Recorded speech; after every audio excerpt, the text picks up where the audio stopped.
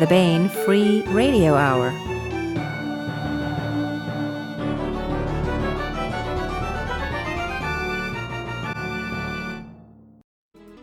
On the podcast, the dead speak, and we continue our ongoing audiobook serialization of Timothy Zahn's Cobra, all right now.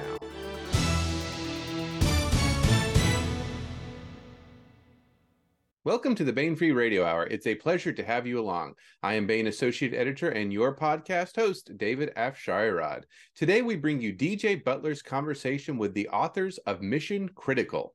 Mission Critical is a Murphy's Lawless novel written by Charles E. Gannon, Griffin Barber, Chris Kennedy, and Mike Massa.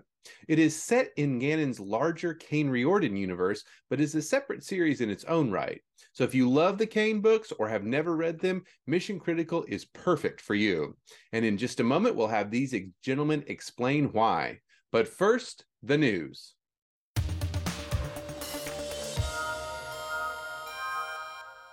Head on over to Baen.com and check out this month's free short story, Black Box, by Sean C.W. Korsgaard. Mankind eventually hopped its way across the nearby stars to Lalande 21185, only to find a few dead, rocky worlds bathed in radiation and a system-wide debris field that made navigating all but the edges of the system hazardous for a large spacecraft. But the debris was more than just stray asteroids and space junk. It was wreckage. A war had occurred in the system, but despite hundreds of scavenger crews searching the system for scrap, no complete ships were ever found. Until now. And if you enjoy Black Box, be sure to check out more stories of ancient aliens in Worlds Long Lost, edited by Christopher Rocchio and Sean C.W. Korsgaard. It is out now. And that's it for the news.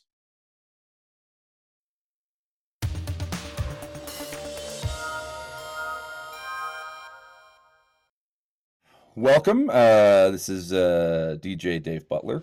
I'm here with Charles Gannon, Chris Kennedy, and Griffin Barber, at least authors of Mission Critical, out now in trade paperback from Baen, and also all your favorite ebook formats. DRM free when you buy them at Baen.com, of course. Hey guys, welcome to the show. Thanks. Great to be here. Having us. There's enough of you that I won't read bios. So maybe in lieu of a bio, why don't we talk about the background of the book?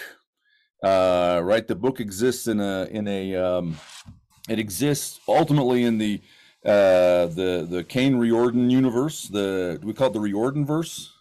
They call it the Kane verse. The Kane verse. I mean, my attitude was when somebody gives the name to a universe that is actually the protagonist, like if it was good enough for Honorverse, I ain't going to dispute it. They can call it whatever they like. You know? You've arrived. We called it the Kane verse. The Kane verse. Yeah. Or the Terran Republic, right? Is yep, another name for the setting. So why don't you guys sort of tell me the background? Let's start with the background of like the book before the background of the story. Like conceptually, how do we get to this book with 4 authors? What's going on here in terms of like the writing and publishing work? This is all you, Chuck.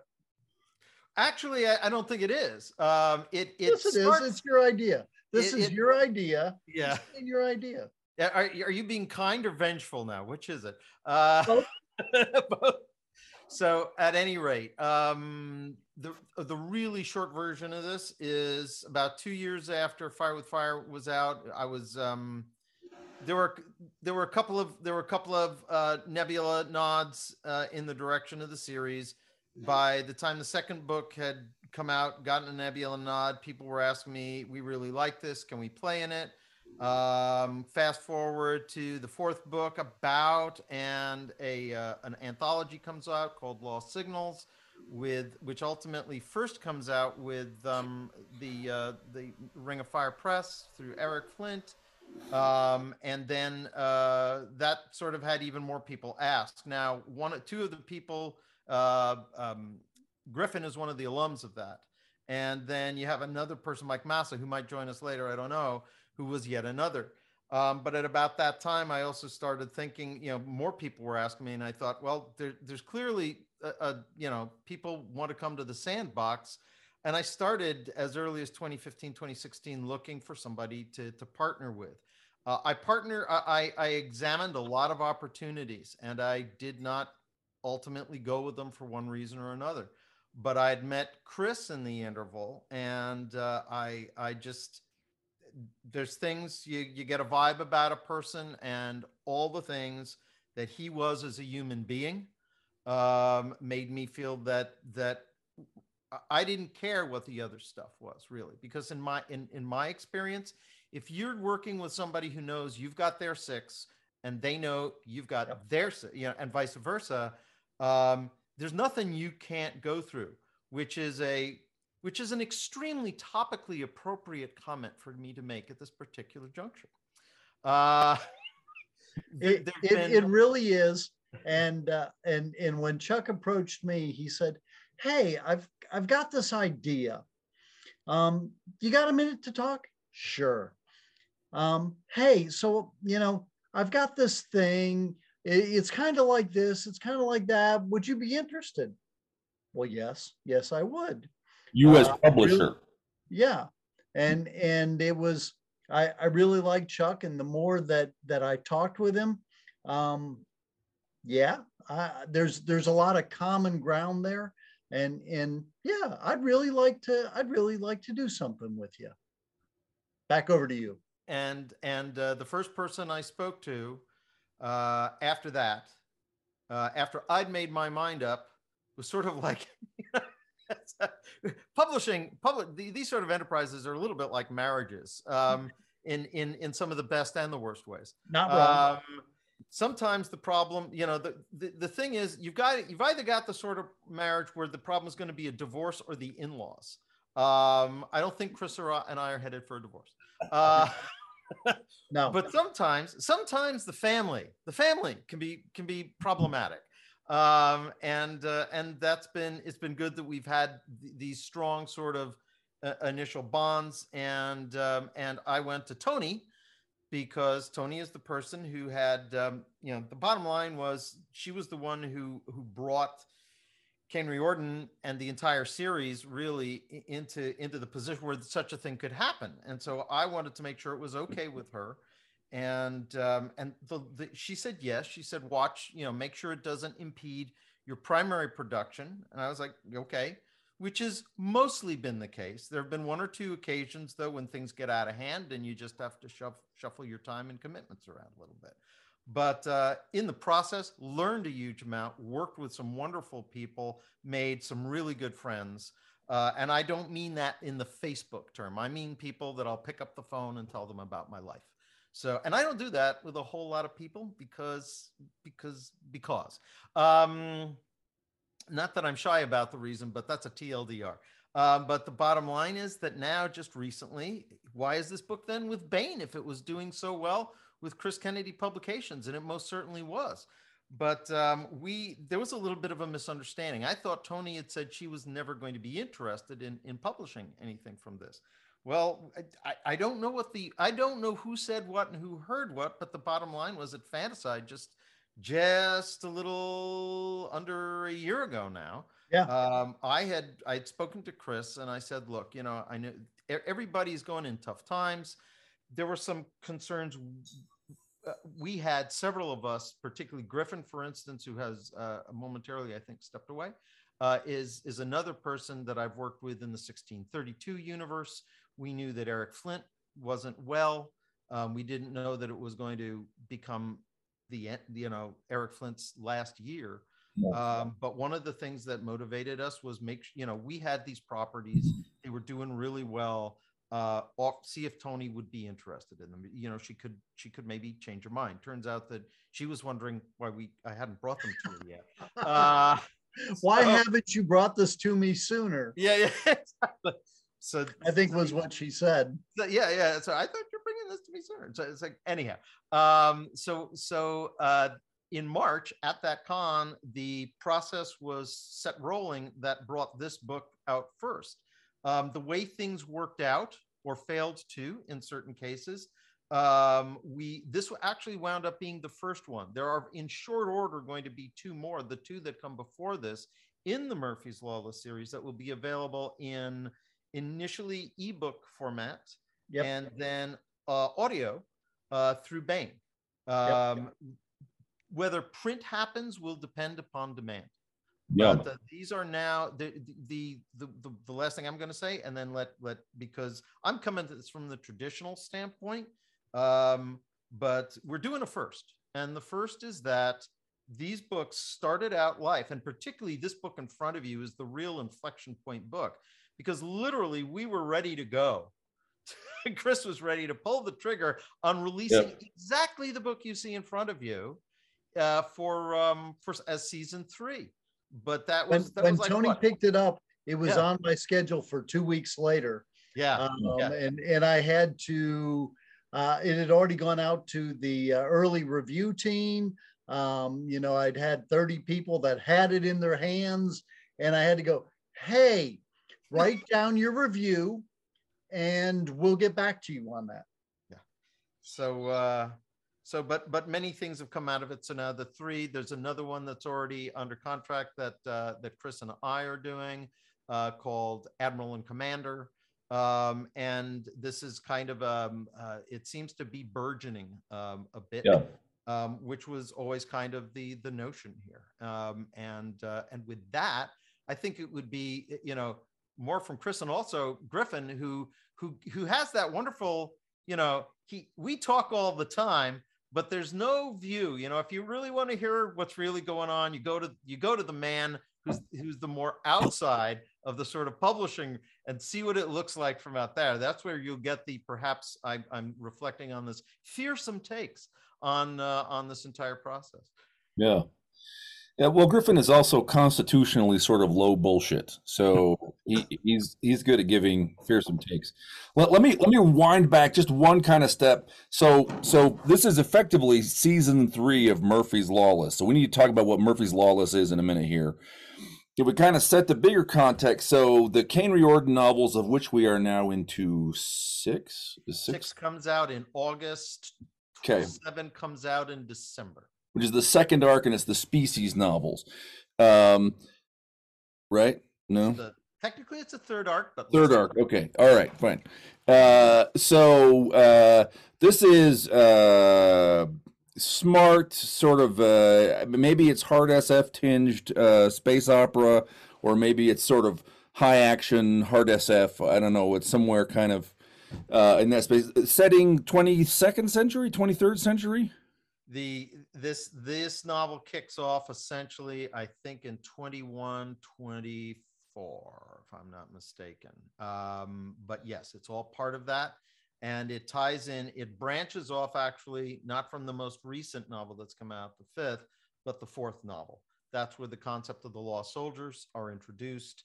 Everybody thinks that they were just there's a group called the Couture that they hijacked them from Earth. They were mistaken regarding the reasons. By hook and crook and many twisted paths, they find themselves fleeing Earth space, along with a lot of the major characters in the main arc of the series.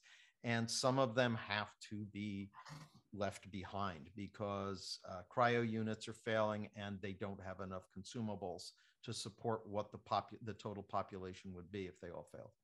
Okay, so this is Murphy's Lawless. That's the root of Murphy's Lawless. Is a human military unit gets stranded, and I can't remember the number, but it's something like 160 light years from Earth or something.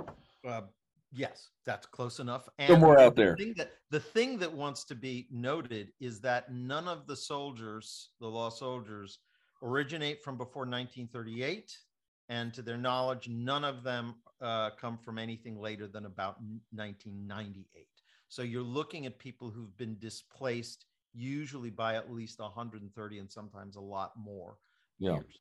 And I think the important part to know about these people is that when the units are failing and they have to put some people aside, they don't put the good ones aside.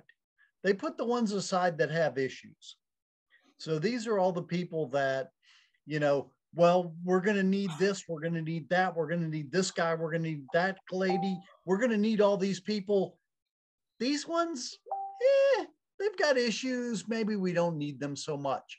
We'll just the last one's picked back here, right? If you had a school ground pick, where two captains were picking, these would be the ones at the end where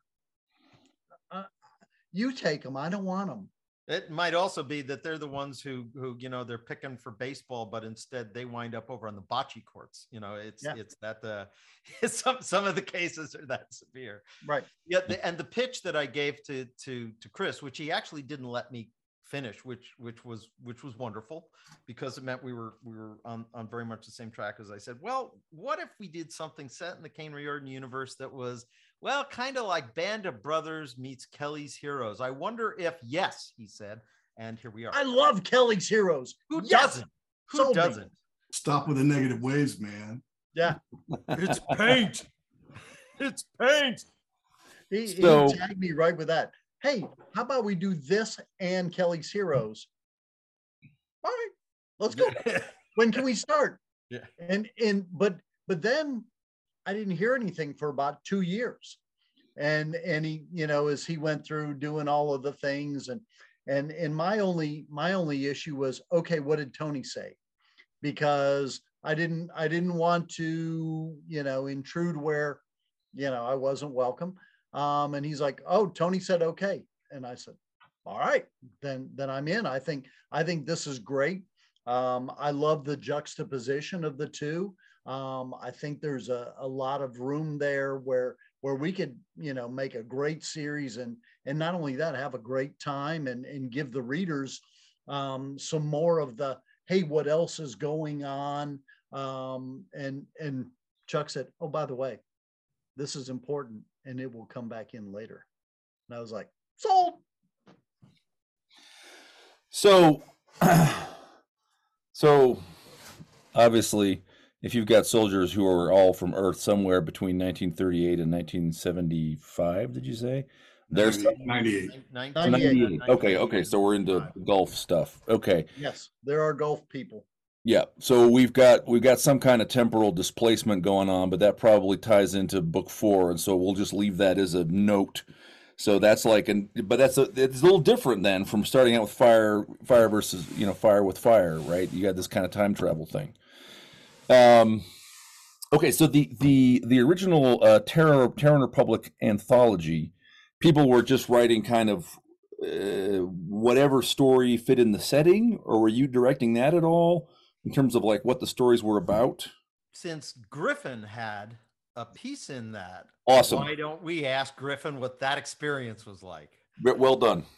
So the Lost Signals it was an anthology where pick your playground and go ahead and do something with it. And so we had everything from Mike Massa and Casey Azell, who also wrote.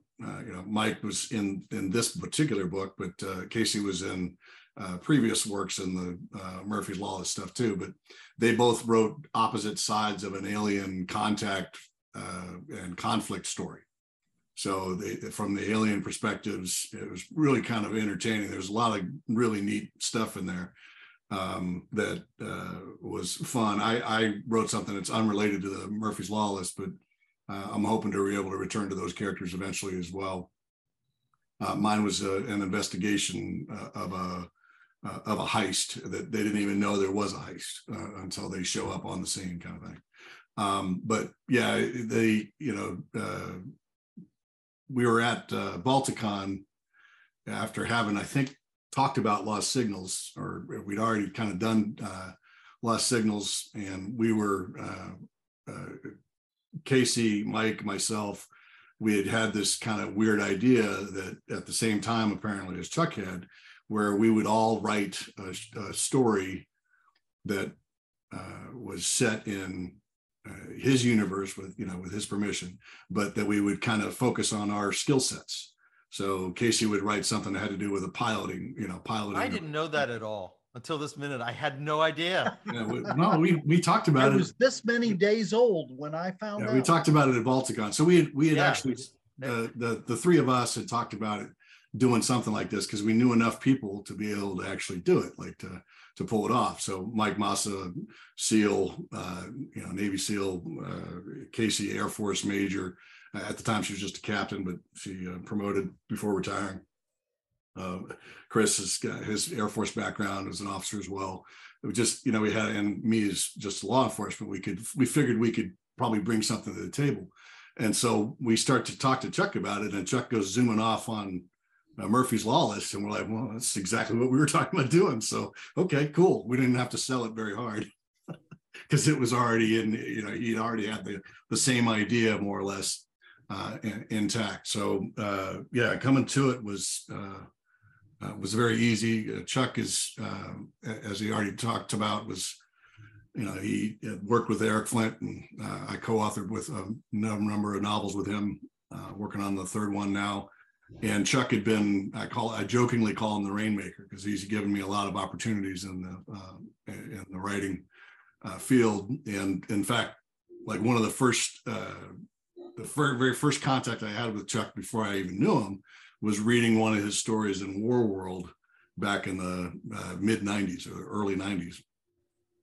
One of the Bain anthologies from, I think it's Niven and Pornell, wasn't it? Or yes, that's the what War it is. World stuff. Yeah. Yeah. So anyway, it was this opportunity was, no opportunity should go wasted. You shouldn't let everything go by. So obviously we were eager to participate. The universe that Chuck has set up is pretty cool, pretty comprehensive. And there was a playground that he had set up for us to inhabit and to bring these characters into. And as I think I probably evidenced with my quoting the film, I enjoy Kelly's Heroes too, and I also like a bad protagonist, if you can say it that way. Flawed. They're just kind of, they're deeply flawed. Not necessarily bad, and I think that none of the lawless are bad. They're just flawed. Chalmers is bad. Okay, yeah. When it opens up, Chalmers is not a good dude. He's trying to do better, Never mind. but he's not a good dude. Sure. The misfits, the slight disciplinary problems, the never lived up to their potential, the guy with barracks house skills. Lawyers, all of them. Well, and the redliners. Mike's character is a redliner. He's somebody who's he's been redlined for too long, and he's kind of damaged behind it. Yeah. So. Yeah. Well, my guy is damaged too. He blew up a wedding, F-18 pilot, told to drop a bomb here, did. Oops, wrong spot. Yeah. The little girl looking up at him when he did. Yep. I'll never Saw the little girl as the bomb went off. That's brutal. So okay. So Chris, so let's make this explicit too. So Chris, you are the editor-in-chief, publisher, and owner of Chris Kennedy Publishing. For anyone who's watching it, who's not fully twigged to that. So Griffin and Massa and Casey go in to pitch this, and they're ready to pitch Chuck, and Chuck pitches them instead. And okay, so we got this idea. So we talked about seasons. That's interesting. That's a sort of a recent phenomenon to think about publishing books sort of like a TV show, right? I mean, it's really sort of a post-Netflix phenomenon, I think. Right. We were kind of doing episodes before episodes were cool. Yeah. Because we started this, a few years back, and Chuck said, well, hey, here's what I'm thinking. Do you think this will work? Okay, so we'll do a bunch of novellas, and then at the end of the season, we'll bring them all together. And I'll add in a bunch of my own stuff that really makes it fit into the Kane Riordan universe. And then we'll have this one book, and you can either get the novellas and follow along, or, if novellas aren't your thing, if you're not the binge person, you can just go for the final product. And I said, okay, sounds great. And, now Amazon's doing the Kindle Vella thing where, you're getting little pieces all the time.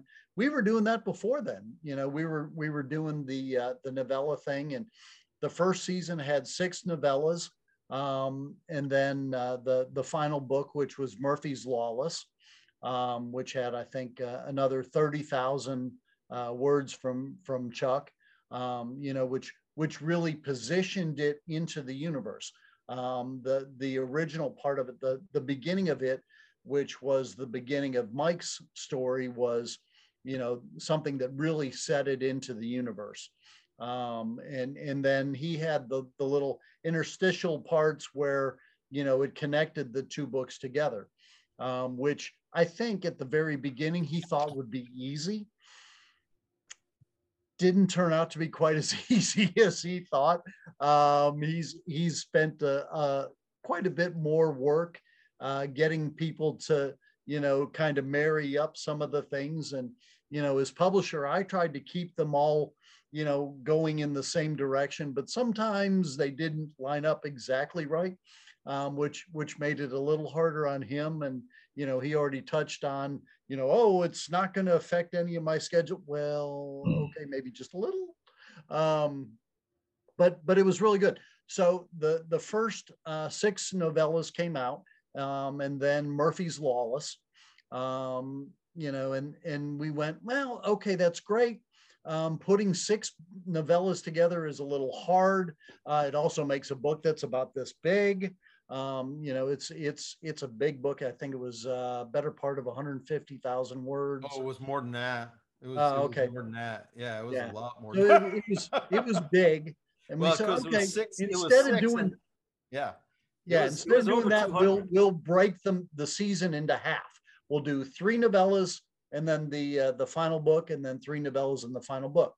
So we had season 1, which was Murphy's Lawless, which had the 6. Then we had the first half of season 2, which was Watch the Skies, which had 3 novellas. And then there were 3 novellas that ended up in Mission Critical, which is where we are here, of which Mike, Griffin, and I were the 3 novellas. So we're all passingly familiar with the production of this book. Okay, so this is okay. So very good. So season 1 and 2 are available, right? They are. They're available on Amazon. Yep. If you want to see what the books are, if you're interested in the novellas, you can go to Chris Kennedy Publishing. If you just go to imprints Beyond Terra Press, that is where they all are, because I have an imprint that is for this series. Chuck and I talked when we started, and I said, well, I'll start an imprint for this, and it's Beyond Terra Press. So all of the things are on the Beyond Terra Press page, all of the novellas and the final books, and you can see where it goes. We're planning on getting that up onto Bane's website. I'm going to write something for Tony here tomorrow, and we'll try and get that up, for the folks that are, Bane only, so that they can see it and follow along. And if they want to go grab those other ones, great. But that way they can at least know where it came from. Okay, fantastic. So that brings us to the book. Now, I should say, I have read the first couple of Kane Riordan novels. I hadn't gotten as far as the point where the Murphy's Lawless get abandoned, nor have I read season 1 and 2. So I came in on this novel, right? Let's see, I can't remember who the order. Who's the author of the first? So it's three overlapping stories, right? They're all mixed together. Yeah. So yeah, my novella was first, but the way Chuck assembled it into the greater novel, the full season, was there's a lot of his material there as well. So my novella was titled Infiltration. And it returns to Chalmers and Jackson. Chalmers being the warrant officer from the U.S. Army that was put into cold sleep. We should be clear about the time travel that's going on. It's basically the experiential time travel. They go to sleep, or they're shot down over the ocean off of Mogadishu, and are come back to consciousness in a spaceship several hundred light years, or 100 light years and more away from home, and also more than 100 years away from home. Yep. So Chalmers is a warrant officer who is one step ahead or behind the law. The FBI was looking for him and found him because he was doing all sorts of dirt. His partner was much more straight arrow, Sergeant Jackson, and tried to keep him kind of on the straight and narrow, but he got coated in the same caca that Chalmers always kind of spits up while he's doing things. And Chalmers is unlike most of the other folks that the lost soldiers that go through this. He's like, hey man, clean slate. This is awesome. I can be somebody. Shit on. People aren't warned. They can't see me coming. Well, but more than that, it's also he actually has the mental fortitude to go, I could be better. Redemption. And try and redeem himself, even if it's just to himself. Yeah. And that arc kind of carries from the first Murphy's Lawless, which was titled my novella in Maneater in Murphy's Lawless. The first season was called Maneater. And then Infiltration. So that arc kind of carries through those two stories, or those two novellas. And in this particular one, he is given a task that is kind of uniquely suited to his skill set, but he's reluctant to take it because he doesn't want to be a dirtbag anymore. And he's being asked to lean into his dirtbaggishness. And so he also known as dirtbaggery. Yes, that too. So he moves ahead and does that and carries out the mission to the best of his ability. Along the way, a lot of entertaining things happen. And we hope that I set it up pretty well for everybody else to kind of knock it out of the park as they went along. I was also able to, because Chuck Semench, one of my friends, passed away from cancer during these 3 seasons that we were writing. And I was able to memorialize Moose. Maximiliano Messina, who's a friend of mine, another officer here in Northern California. And so I was able to kind of give him a good immortality dose there. So yeah, I don't do red shirts. Particularly with a memorial sort of thing, if life is so cheap and nasty not to give us a long enough tenure here, well, we actually are one of those strange fields where you can do something about that. A little bit, maybe only, but something. Yeah. So sounds like Chalmers is fun to write. What else you like about Chalmers and Jackson? What's fun about them? What's interesting about them? Well, it's basically a buddy cop thing. And they're partners, and just like we were talking about earlier, Chuck was alluding to, is it can be it's a relationship not unlike a marriage, and with all that baggage that goes on in there, with the unspoken things, the spoken things, and that kind of stuff. So it was also being able to integrate how Chalmers and Jackson are seen by other characters in other people's novellas as they went through, like. So Jackson is a much more likable character. He's someone I'd hang out with in real life. Chalmers is, I'd imagine the character that I wrote would not get along with Chalmers. He just doesn't smell right most of the time. Right, and so that was one, like Major Mara. She has a Confederate, part of her crew is Elroy, and Elroy and Jackson hit it off. And Chalmers is deeply upset about that, and is basically the entire time when Casey Azell was writing Chalmers, she had Chalmers being an absolute jackass on the radio to Elroy. Like every single communication was. So I sat there, and that was the only one that got along with him. So now you're pulling him away, and he's like, but that's my buddy. I'm a long way from home, and that's my only buddy. So Chalmers is really jealous of the fact that Jackson gets along with Elroy, and he works on that. So that's that dynamic of being like the guy who's trying to be better, I kind of try to be better most of the time. Yeah. And the guy who is better, and he can see it, and he also realizes that, like, if Jackson were given the same opportunities that he was, Jackson would be so far light years ahead of him, would have never been with him, would have never presented the opportunity to be better. So how that works in our lives, like in the people that we meet and the people that we encounter and the people that we choose to associate with and help, how that ends up changing our stars, how we're going to be perceived by other people as well. So it was a lot of fun for me. I like these two characters, and that story arc is closing in on its final thing. I think it might be right there already. We'll see. Yeah, how it kind of works out. Yeah, fun. Hey, Mike, tell us about your stories here in this novel, and maybe your key characters. Well, I'm privileged to have been invited to write 3 times in Juck's universe, including a short for an anthology. One of the things that made it possible for all us to work so well together, and apologies for being late. I laid down for a nap about 4 hours ago, and my eyes blinked open, and it was 4:30, and I ran here, so I'm concealing my bed head under my cap. Apologies for that. Well, we're glad you made it. I mean, these guys were really talking smack, but I stood up for you. I'm glad you made it.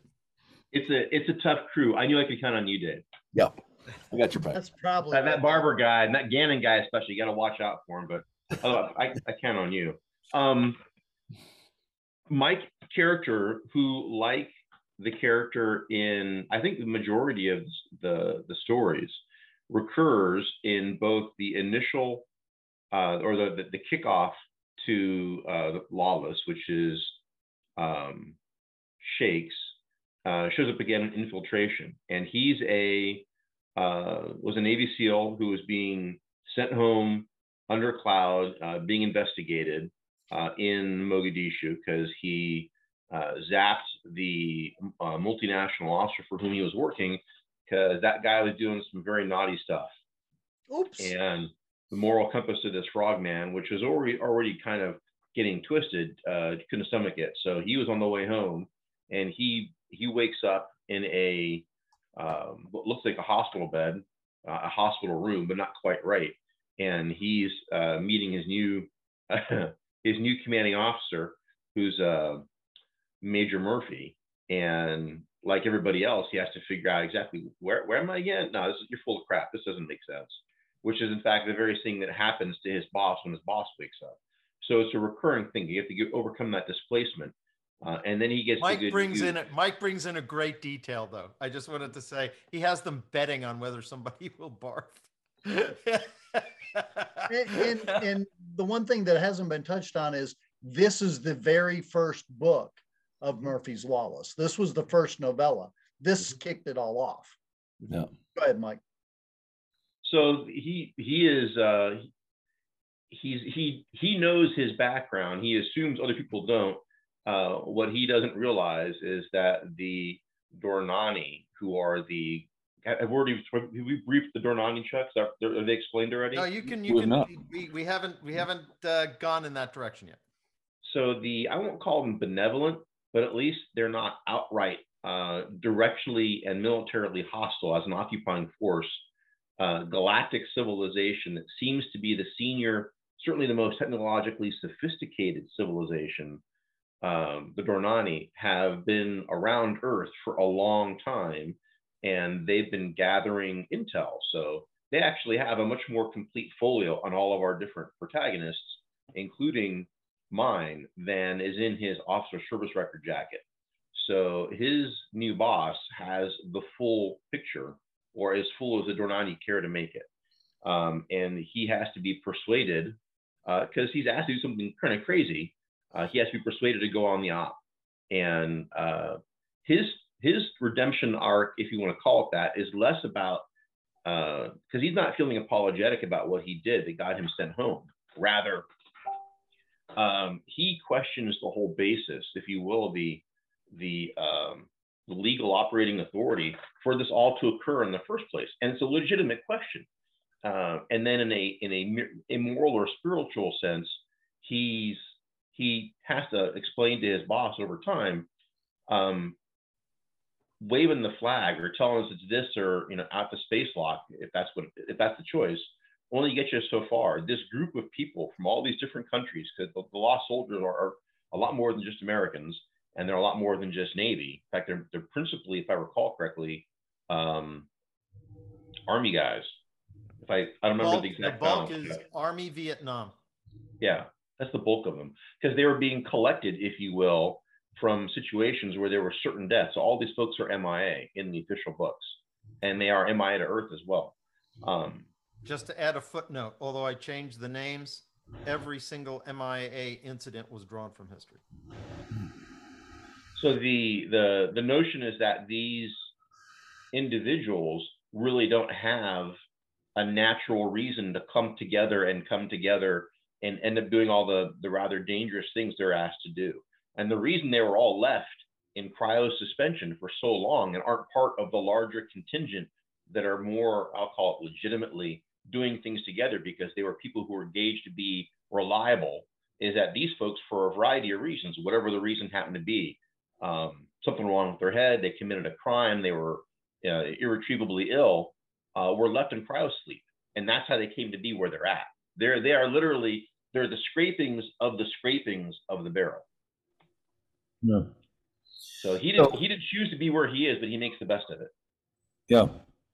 So this comment about Vietnam, Chris, I'm going to come to you here in a second, but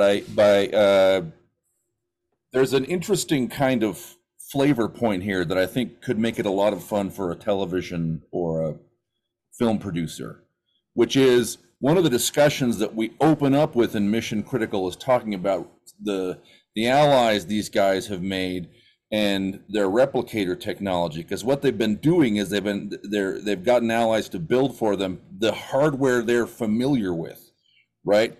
So they have Hueys,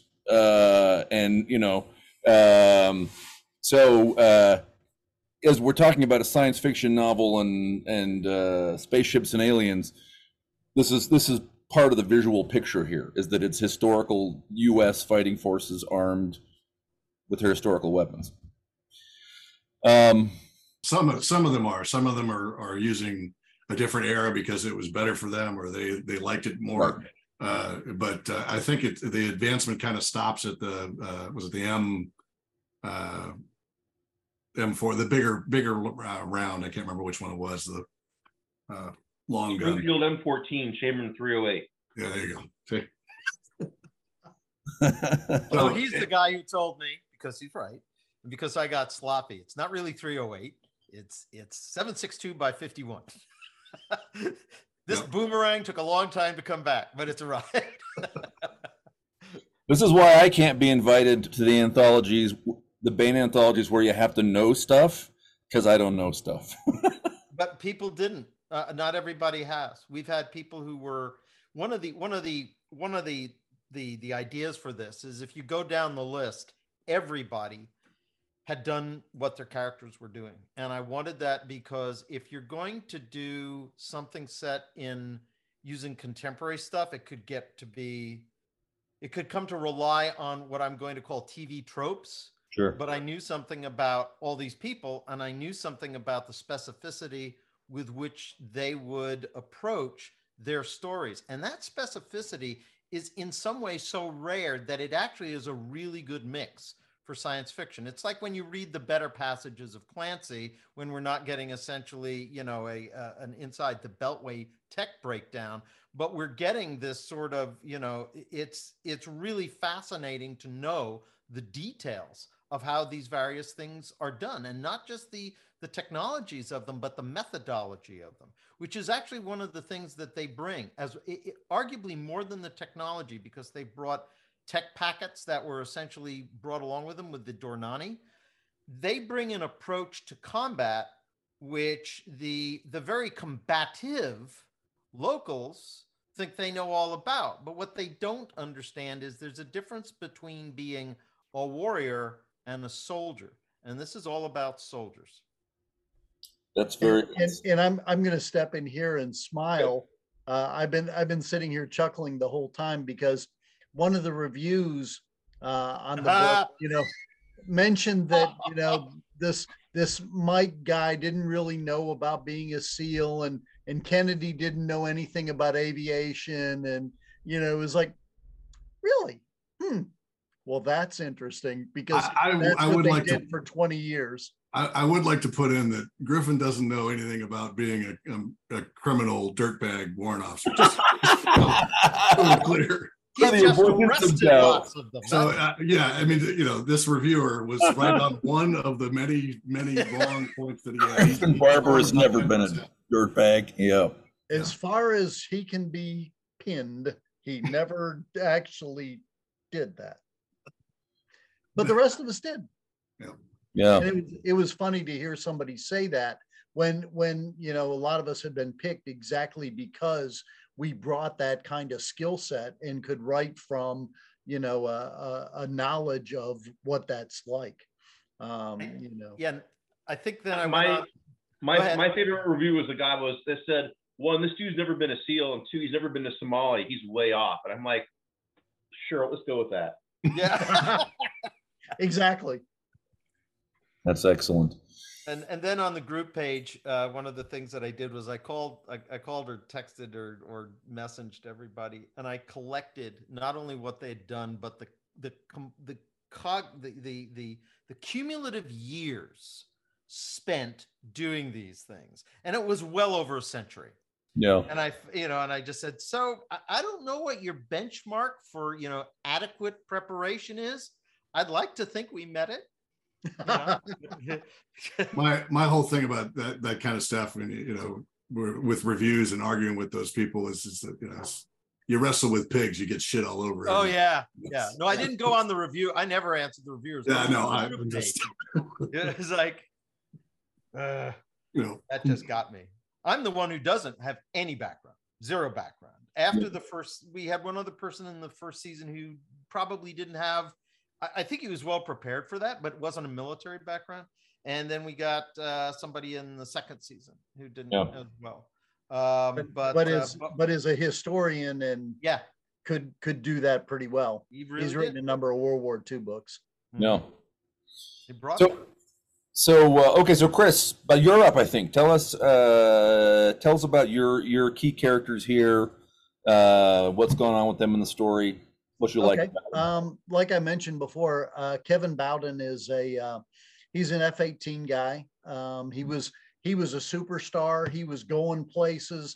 He'd been to test pilot school. He was going to be an astronaut. He was going to be, you know, he was going to be admiral, whatever. And then he dropped a bomb where he was told to, but it wasn't, you know, Somalia was kind of hard to figure out. You know, you got people that are on your side as long as you're doing bad things to the other people, but they're not really on your side. So some of the intel you get may be wrong. And they may tell you that the bad guy is here, which they did. And he dropped a bomb onto where the bad guy was, except that that's where there was a wedding going on, and he blew up a bunch of kids. And that's why he was on the chopper home, because he was going back to face the media storm. He had done bad things. He was going to be thrown to the wolves. His career was over. He had gone from, you know, an upward trajectory to he was done. And he was ready to be done. He saw the little girl die. It was, you know, he was broken. He was as broken as you could be. And when he wakes up, he's told, hey, you're going to come do this thing. And he's like, no, I'm not. Well, yes, you are, because I'm a major and you're a lieutenant and you're going to do it. I'm not in your military anymore. So it's, you know, there's different redemption stories, and his is more of a, he has to come to grips with what he's done, and how do you go on from that? And you know, that's his first story is Wave Off in the first season. And he has to try and figure out how to adapt atmospheric craft that have never been used for war into how do you make these things work? How do you drop a bomb from this? How do you we've got this target, and if we don't blow up this radar or this communication thing, we're all going to die. So you have to do this, and he has to try and figure out how to adapt things and how to get over himself, which is the hardest part of it. And I had a ball writing that. As Chuck said, everybody is there from history. So the other people that are with him were people that I modeled. That I went back into the Vietnam. He was with a bunch of Vietnam aviators, and I found the people that he was with, changed the names. And all of those people actually existed and did those things. So that was a real thud driver. That was a real thud driver.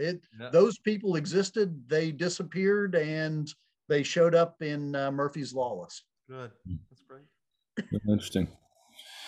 So, speaking of the tactics and stuff. So I guess, moving to Mission Critical, so he then, is able to overcome without going, too deep into it and too much spoiler. And now he has to become the person he should have been. He should have been an astronaut. He should have gone and done these things. And he now has to do them in order to make the next stage of things happen. And he's not ready. That's not him.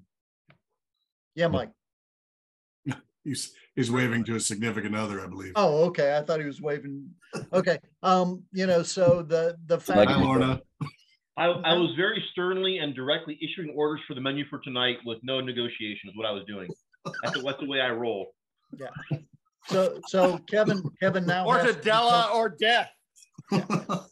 Kevin now has to become the person that he should have been if he hadn't disappeared from Earth 200 years ago. Yeah. Yeah, that was one of the cool things about this was watching these characters, because I'm reading these fresh, and the order was mixed from before. So the first novel, I was second, I think, after Mike. No, you're third. You were third. After, third, Kevin right. Eikenberry. Yep. And that's right. So having to kind of pick up and kind of carry through, and then I wasn't in the second season. So watching these characters' story arcs kind of continue through that. And now in this Mission Critical, get to, pick up where we left off. But, the mission has changed pretty drastically, like as far as for Chalmers and Jackson. But to also see like the Mike's character, goes from, basically his aside from the insertion aspect of it, he basically was doing the typical SEAL mission, which is train everybody up and make them hearts and minds a little bit and get going on things, or at least the advisor kind of aspect of it. And then in this one, he's having to develop tactics as an astronaut for close combat in 0G, and it was really cool to. First off, to listen, I love listening to Mike just tear his hair out because he's got too much. But he's sitting there, tearing his hair out, trying to figure out like what is a practical way to engage in melee combat, which is the idiot's combat, because nobody walks away from a knife fight without cuts on them. And if you're in space, that's really, really bad. So he literally spent as long figuring out those tactics as he did writing the story, because he wanted to make sure it was realistic as realistic as possible, and it really shows through. And it's effing cool. And I think one of the neat things about Mission Critical and the second season in general is getting to play with everybody else's people. Yeah. Getting to write some of these other people into your thing, and bring them in and some of their neat little ticks. And getting to play with them, that was a lot of fun. Yeah. Some of the characters that actually get carried through are not the ones you perhaps expect. People were in a big rush to kill off this this very, very slimy character from the opposition who was introduced and watched the skies. But he was ultimately the asset that had to be used, the basis of intelligence, the basis of operations, ground operations at the spaceport, communication protocols, et cetera, et cetera. What would tweak, what wouldn't, and how do we make sure he does the right thing and says the right thing? And it's really interesting watching what people do, because that character particularly is kind of a piñata. It's like he's not anybody's Halo character. He has to stay around because, quite frankly, he was too essential. Otherwise, one of the things that you did, one of the reasons I called this, first of all, I had a background in series, in television. So series came naturally to me. I haven't even heard anybody use the term seasons yet other than us. I don't know if anybody has. And if they have, we did it first. But the thing that you see is that people want to kill characters off. And I'm sitting there like a showrunner, because that's really what this is more like, is saying, if we kill this guy off, we're going to have to then introduce a new guy or gal who's going to do that same thing. If we're still working inside of 30,000 novellas, we need to keep this pigskin still on the field for a little while, at least a little while longer. And then they get more interesting. So you're not as likely to do them in, because it's like, I could see some more fun stuff happening with them. Just to say one thing about Murphy, though, which is that Murphy is everybody's guy to hate, and understandably. What almost none of them know, it's a spoiler here, he's on that chopper in Mogadishu for a very different reason, one that he's not aware of 24 hours before, and he has a clock ticking. And so there's a thing in the back of his mind, which is, not only does he have to do this, he understands no one is going to like me. I'm going to be the guy that everyone's going to hate, and that's going to have to be all right.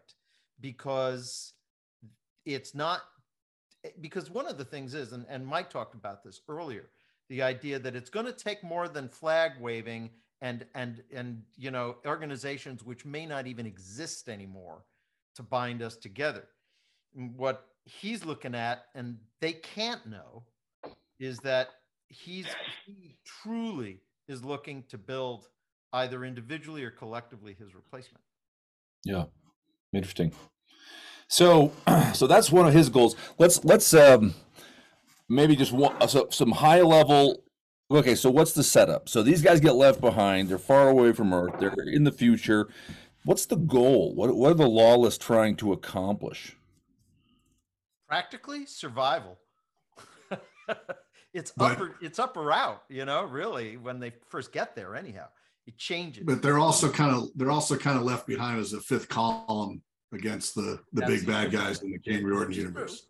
Right. If they can disrupt or build themselves up so they become a problem for the big bad guy species in the core books, then that's all to the good. That's basically why they were left behind. Mm-hmm. More than anything else was because they want them to be the fifth column. And it's a stages thing. First, survival. Establish yourself, don't die, and then become this next thing. But first, you got to not die in order to do that. But there's so many opportunities to die. My dad was a naval aviator, and he also had a hierarchy of mission, which was step 1, don't die. So I'm cracking up because obviously you flew air to mud missions, Chris. Aviate, navigate, communicate, checklist, and brief. First, Chuck, aviate.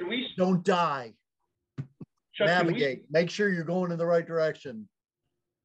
Can we speak, Chuck, to the actual mission profile of the mission critical arc, or is that something you want to keep under the covers?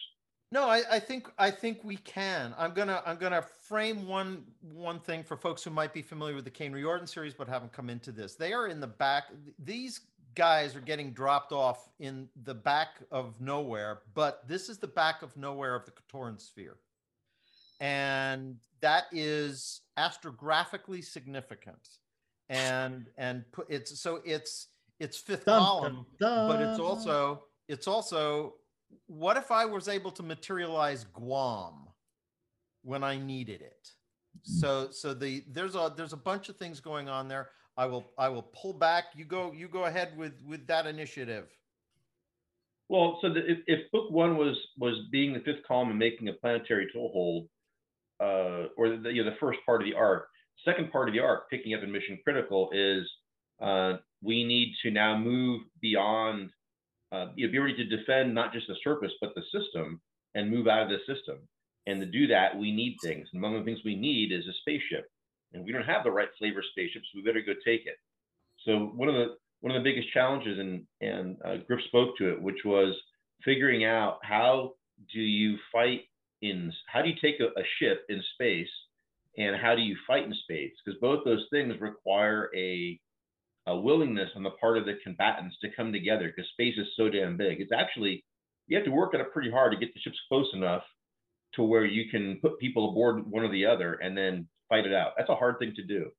But the meta concept of how it would happen came together, and then inventing the ways that you would defeat bad guys in suits in a vacuum while remaining hale and hearty yourself was actually a bit of a challenge. You spend a lot of time bouncing those balls around, but that's the nature of hard SF. I mean, I guess you could call this, it is definitely adventure fiction. You know, that's one of the things when I said to Chris, I said, I think that, the Kane Riordan stuff has a certain vibe. I think it works for Kane Riordan, but I think that there's a huge unexplored country of what I'm going to call ripping yarns. And so that we set forward with that, but still it needs to play by the kind of rules, the limits of the limits of known physics and of presumed or projected physics that prevail in the main series, or the Kane series prevail in this one. And that creates some of these challenges. There have been a lot of challenges along the way, which I've really enjoyed, and when people were first, I don't know who they worked with first, but when folks came to me and they said, I don't know if you're going to, this is kind of, you're not going to, I said, no, go with it. Of course, on the other hand, they probably, they were also daunted by the thin guidance pamphlet I passed out to them at the beginning of this. So they probably felt very unguided. There's a deep ironic.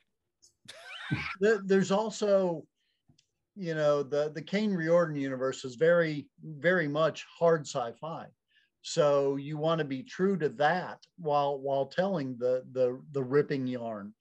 And I don't know how many of the early NASA missions I read while trying to prepare for writing Kevin Bowden to become a space pilot. And how of the different physics things look one way but actually are different.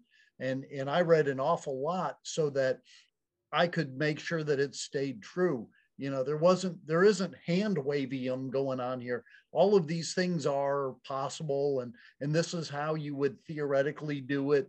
And I really had to push myself to learn all of the things, where, if you're just kind of writing space opera, you can just kind of be sloppy with some of that. There's no room to be sloppy with Kane. Yeah. And it was fun too, because you could actually sit down and for those characters that weren't high speed, low drag in their careers in the first place, and weren't, didn't have aspirations to become astronauts, when they're sitting in a shuttle under high G going, let's talk about something because this is scary. they're reaching for that something that they can think about that isn't terrifying. Like there's nothing outside the hole that we're in. There's thin metal that's between us and space. We are all going to die here, and we're going to die on the planet. There's all that kind of stuff. So to be able to kind of access that as well, because it is a hard science fiction universe. Because those who don't know, which is the vast majority of people in the world, they don't know anything about astrophysics, how much energy it takes to change orbits, all that kind of stuff. So in my case, it was fun to just kind of inhabit that fear of like, well, it's just like flying an airline, only more terrifying. I just have to give it on, take it on faith that these guys know what the F they're doing, because I don't. And I'm not going to be the one that's going to save us if things go wrong. So it's one of the freeing kind of aspects of if you put yourself in that place, which also places the reader in that place, right? That reader can sit there and go, yeah, this is awesome, because that's the reaction I would have, because I'm terrified of heights, or that kind of thing. So I want to actually call out something Mike did, which I loved, which I don't know that anybody has yet said this yet, but in Mission Critical, there's all this wonderful stuff, absolutely done with the space combat, but the stuff that I've never seen in any other book that Mike brought to it is the argument over who gets the suit salve next or before it runs out, because they're living in these suits all the time and it's chafing like hell. And you've got that plus the way, there's the sort of the black humor of extended missions and things like that, and living in a can with people. And man, you know what? This is why when I invited Mike to come because he was a SEAL. I mean, I invited him for reasons other than that. He turned in a killer story in Lost Signals. But I was thinking, this is going to go beyond the training tank for undersea operations because no one. I mean, look where they train our astronauts, right? They do it in Houston. Houston has this huge underwater facility to give you the closest experience to most aspects of operating in zero G, other than the vomit comet. Yeah. There's an interesting twist, and it's you have to have the technical accuracy, you have to have the action, where you want to bring some humor, because life isn't always just nuts and bolts and mission. But another component I drew was from the Kipling poem called, I think it was either the Centurion's Lament or the Centurion's Song, where Kipling is writing a poem about, hey, this legion, which has been in Britain for like 70 years. The men have their sons are now in the legion and they've retired. And they're being ordered back to Rome because Rome was falling apart. So Rome was withdrawing all its soldiers, and they have to get back on board the ship, and they don't want to, because now Britain is their home. Their families are there, their women are there, everything they know is Britain. In a similar way, the characters in Mission Critical have spent the last, is it several months or a couple, maybe a year and a half? You're on a year and a half at that point. Yeah. Yeah. For your character, particularly. They've been on her back for a long time, and my character in particular has gone native. So when we first see him in the story, he's wearing what amounts to I won't say quite a native costume, but he's grown his hair out. He's got a leather headband on. He's not wearing insignia, and it's the traditional. All the ne'er-do-wells are kind of smartasses are sitting around gambling over cards, including people from the planet who usually don't get to come up, who are, who he's tight with. And they're not just, one of the interesting challenges, what do you use for money, right? How do you pay for stuff? So there's a barter economy, black market set up with all kinds of goodies. And you're not supposed to do that, but that really doesn't bother my character because, what the hell, in for a penny, in for a pound. But he really, really doesn't want to leave because he now has family. When you do a foreign military support mission, you're trying to train the locals up. The modern U.S. military is very careful to rotate people out very frequently because they don't want you to build an unhelpfully deep emotional connection with the people that live there. They want you to represent the United States' interests, including when those interests may not always be consistent with the host nation you're visiting. So in this case, he's been dirt side for, a year and a half, and he doesn't want to leave. And if he was a surly pain in the ass before, he's doubly so. And his boss, the good major, is, I think at that point he's a colonel. At that point he's colonel, yeah. At that, and his personal issues. Everybody's got issues, but my guy is kind of selfish. He's focusing on him. I can't imagine being my character's commanding officer. I don't want to just lock him in a room and leave him there. So the next best thing is to send him on a forlorn hope again. Yeah. And the Kipling thing is Centurion's Song. That's it. Thank you. Yeah. Well, let's just have one last kind of a little one last point here. Some people may come to this because Mission Critical's in the Baen Monthly Bundle, and that may be their entry point right into Murphy's Lawless or into the whole Terran Republic and the Caneverse. So, what haven't we said that people need to know to step into this book 3? Season. That you can. I mean, you can pick it up and read it as a complete novel. Yeah, it stands on its own. You may have a deeper understanding of what these characters are about, but Chuck is, he constructed a complete novel out of the disparate parts that we gave him, and made it a whole thing. So you're not going to be disappointed if you pick it up and like, who are these people? That kind of thing. It's you will have a much richer tapestry if you know what happened before. But the story itself is straight up, it's a go through it novel, and very quick read. Yeah. Great story. If you want to learn more, you certainly can. I mean, it's the best of both worlds. You get a full story. You want to go back and see more, you can. Yeah. Fantastic. You're muted, Mike. There's a sample on the Baen.com website right now. Okay. That usually is enough. I'm going to say that if you haven't read any of the Kane Riordan books, you don't need them. And as a matter of fact, there are a lot of people who got into Kane Riordan now through this book because of when these books started coming out. And folks, there were some folks from certain series who were really hunting around for the next thing that was going to feel like hard SF. It wasn't going to break rules. They weren't going to throw the book electronically or dead paper version or dead tree version at the walls. And they learned that of whatever else was going on, they didn't have to do this here. I think the characters are all extremely. This is one of the other things I wanted to do. I wanted to bring the 20th and the 21st century into the 22nd century.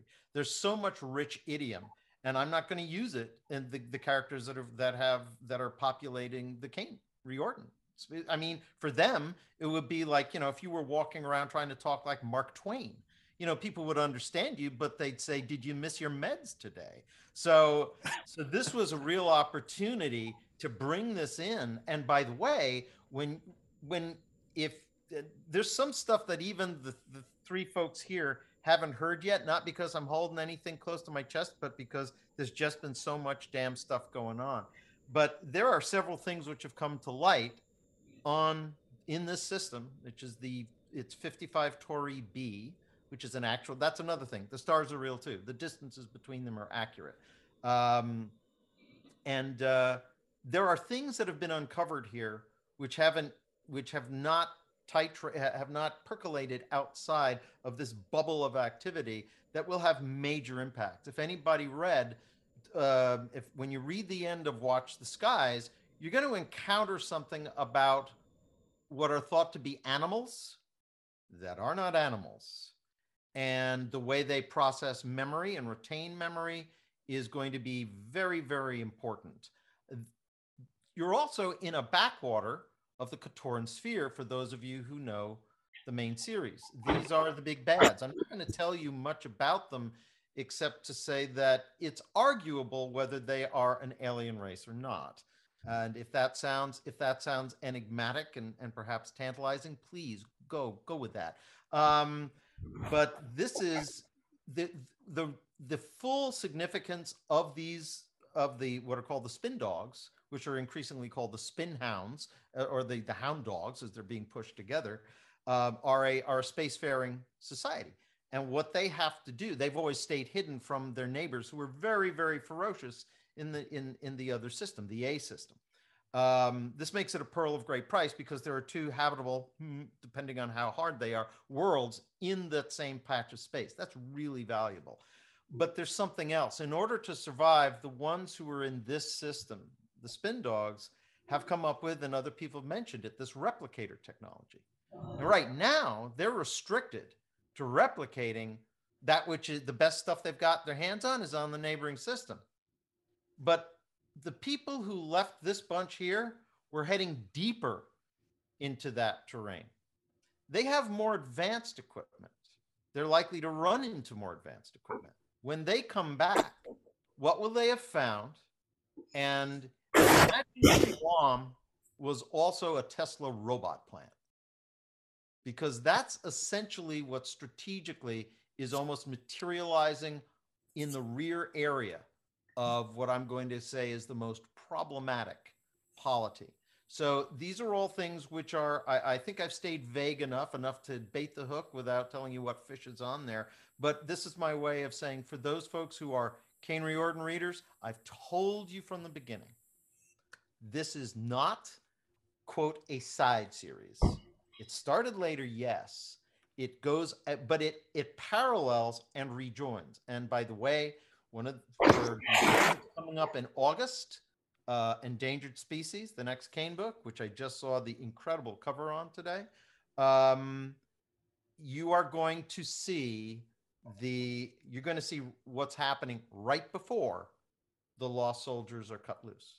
Because so what it kind of sounds like there, Chuck, is that readers can expect more in the Murphy's Lawless universe.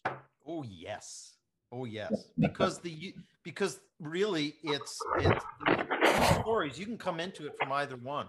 You could say, this Kane stuff is a little too ambiguous or whatever. It doesn't do for you. Fine. You like the Murphy's Lawless, you got that.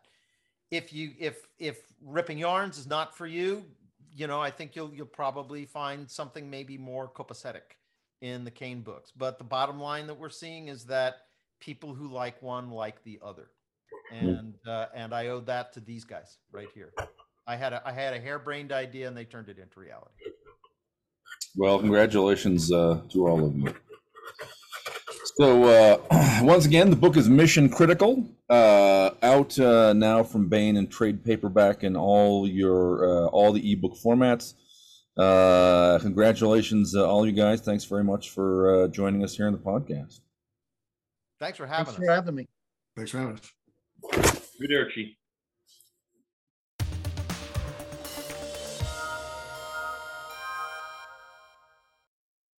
And now we bring you Timothy Zahn's Cobra. Earth's only hope was the Cobras. The colony worlds Adirondack and Silvern fell to the Troft forces almost without a struggle. Outnumbered and on the defensive, Earth made a desperate decision. It would attack the aliens not from space, but on the ground, with forces the Trofts did not even suspect. Thus were created the Cobras, a guerrilla force whose weapons were surgically implanted, invisible to the unsuspecting eye, yet undeniably deadly. But power brings temptation, and not all the Cobras could be trusted to fight for Earth alone. Johnny Moreau would learn the uses and abuses of his special abilities and what it truly meant to be a Cobra. Eld Yarn had come and gone, and Chris had been working for an hour and a half when they heard the shot. "What was that?" Chris asked, looking up from a breadboard. "Pellet gun," Johnny snapped, already moving toward the door. "You'd better stay here while I—" "Forget it," she said, setting her solderer down carefully and racing after him. "Ken's out there." There was no second shot, but even so they had no problem locating the scene of the trouble. Already 30 or more people had gathered around the edge of the square. More, like Johnny and Chris, were hurrying in that direction. Off to the side, at one corner of the building housing the mayor's office, lay a crumpled figure. Kneeling over him was MacDonald. "Halt!"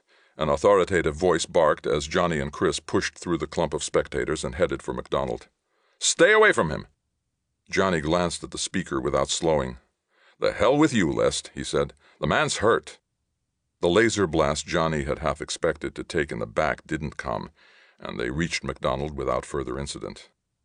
"What can we do?" he asked as they dropped to their knees beside him. The other Cobra Johnny saw now was pumping rhythmically on the injured man's sternum with the heel of his hand. "Ventilate him," MacDonald snapped. But Chris had anticipated the order and was already beginning mouth to mouth. Johnny opened the charred shirt gingerly, wincing as he saw the location of the burn. What happened? Challenor got here about 15 minutes ago and told Mayor Tyler they were taking over, MacDonald said tightly. We weren't in any kind of defense posture yet, but Inslee tried to take a shot at him anyway. He swore viciously. Challenor got out of the way and behind cover.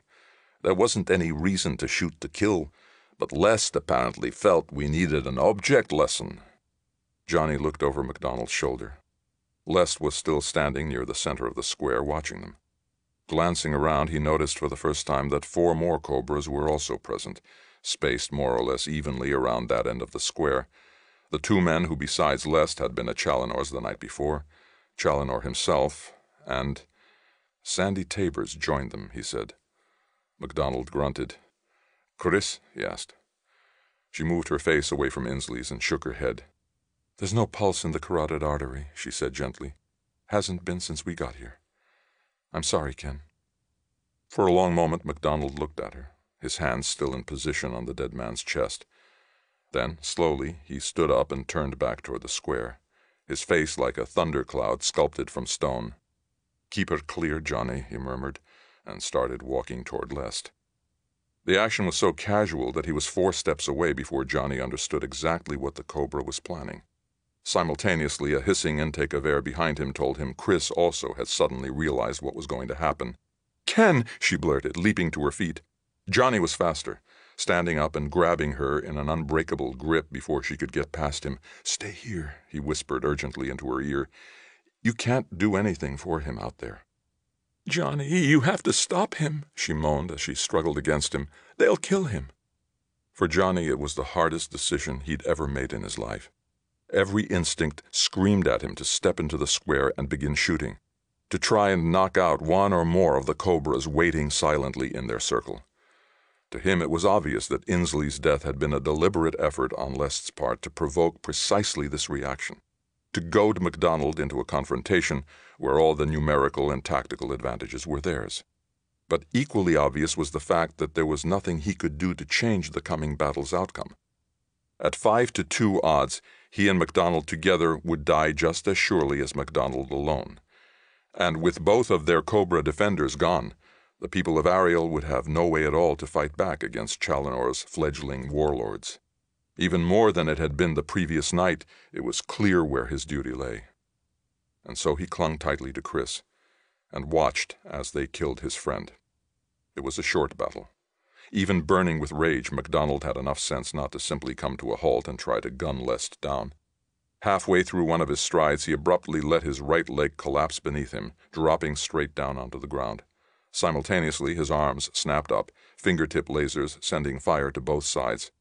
Petrusky and Sintra, at the receiving ends of the 2 blasts, reacted instantly, twisting aside as their own nanocomputers responded with return fire.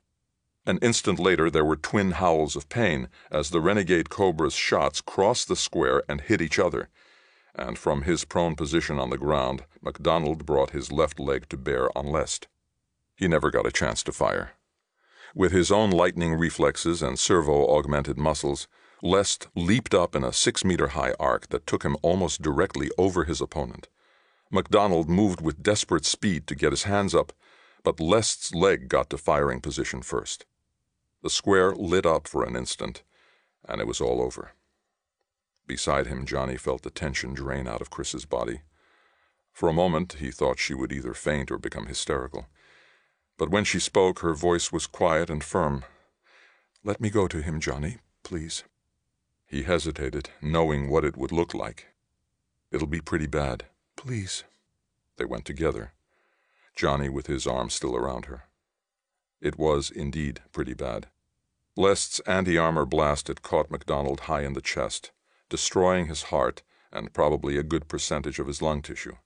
His arms lay limply on the ground, indicating that the connections between nanocomputer and arm servos had also been destroyed, denying the Cobra even the satisfaction of one last dying shot. Such a terrible waste. Johnny turned slowly, disengaging his arm from Chris's shoulders and taking a half-step away from her. Yes, it is, isn't it, Challenor? He said to the man standing before him, a white-hot anger beginning to burn through his mind. A shame he didn't try for you and your chief butcher instead of your two dupes. He attacked first. You saw that. You all saw that, Challenor added, raising his voice for the benefit of the stunned crowd. C3 Lest was protecting you, as is his duty. All the possible responses collided deep in Johnny's throat. What came out was an animalistic growl. Challenor regarded him thoughtfully. I'm sorry about your friend. Truly I am, he said quietly. But we can't allow opposition to our plan. We're going to remake Aventine, Moreau, and the faster and stronger our first stroke, the more likely the Governor-General will capitulate without unnecessary bloodshed. Tabor came up to Challenor's side. Sintra is dead, he reported, avoiding Johnny's eyes. Petruski's going to be out of action for a few days, but none of his burns are really dangerous. Challenor nodded. I underestimated him rather badly, he mused. I thought he was too angry to be thinking tactically. A dangerous man. I wish he'd been on our side. I'm going to kill you, Challenor, Johnny ground out. You set Ken up to be killed, and you're going to die for that. Challenor didn't move, but his gaze tightened slightly. You're welcome to try, he said softly, but you can't stop us. Lest will carry on in my place if I die. Would you rather he be in charge? And don't expect you'll get all of us. MacDonald was lucky to do as much damage as he did. Johnny didn't reply. Like a surfer on a wave, his tactical sense was riding the crest of his rage, calculating odds and possibilities with abnormal speed and clarity. Challenor stood before him, Tabor slightly to his left, Lest somewhere behind him. An imperceptible bending of the knees could let him jump high enough to deliver lethal head kicks to the two in front of him, especially if the attack were preceded by a numbing blast from his sonic. Lest was far out of the sonic's outdoor range, but if he was watching the crowd for signs of hostility, Johnny might be able to get in the first shot there, too. No! Chris's unexpected grip on his arm froze his thoughts in mid-stride. Don't do it, Johnny. I've lost Ken already. I don't want to lose you, too. Johnny closed his eyes and took a deep, ragged breath. My duty to Ariel does not include throwing my life away in anger, he thought at the white heat within him. And slowly the bonfire cooled to more controllable embers. He opened his eyes. Challenor and Tabor were watching him tensely. Dr. Eldjarn had to go to Sangral this morning, he told Challenor evenly. You'll need to release our phone system so that we can call him back. The two renegade Cobras relaxed fractionally. No need, Challenor said. He'll be back at home in a few minutes, if he's not already there. Our roadblock stopped him on the way out of Thanksgiving, of course. You really shouldn't have tried to get a message out like that. You left us no choice but to move in. There was nothing to say to that. Taking Chris's arm, Johnny led her away. That was another installment in Timothy Zahn's Cobra, and that's it for the podcast. Thanks as always to Audible.com and podcast theme composer Ruth Judkowitz. Praise, thanks, and gratitude to Charles E. Gannon, Griffin Barber, Chris Kennedy, and Mike Massa, and good night, Tony Daniel, wherever you are. This is David Afsharirad coming to you from a soundproof bunker somewhere deep in the heart of Texas. Join us here next week at the hammering heart of science fiction and fantasy, and keep reaching for the stars.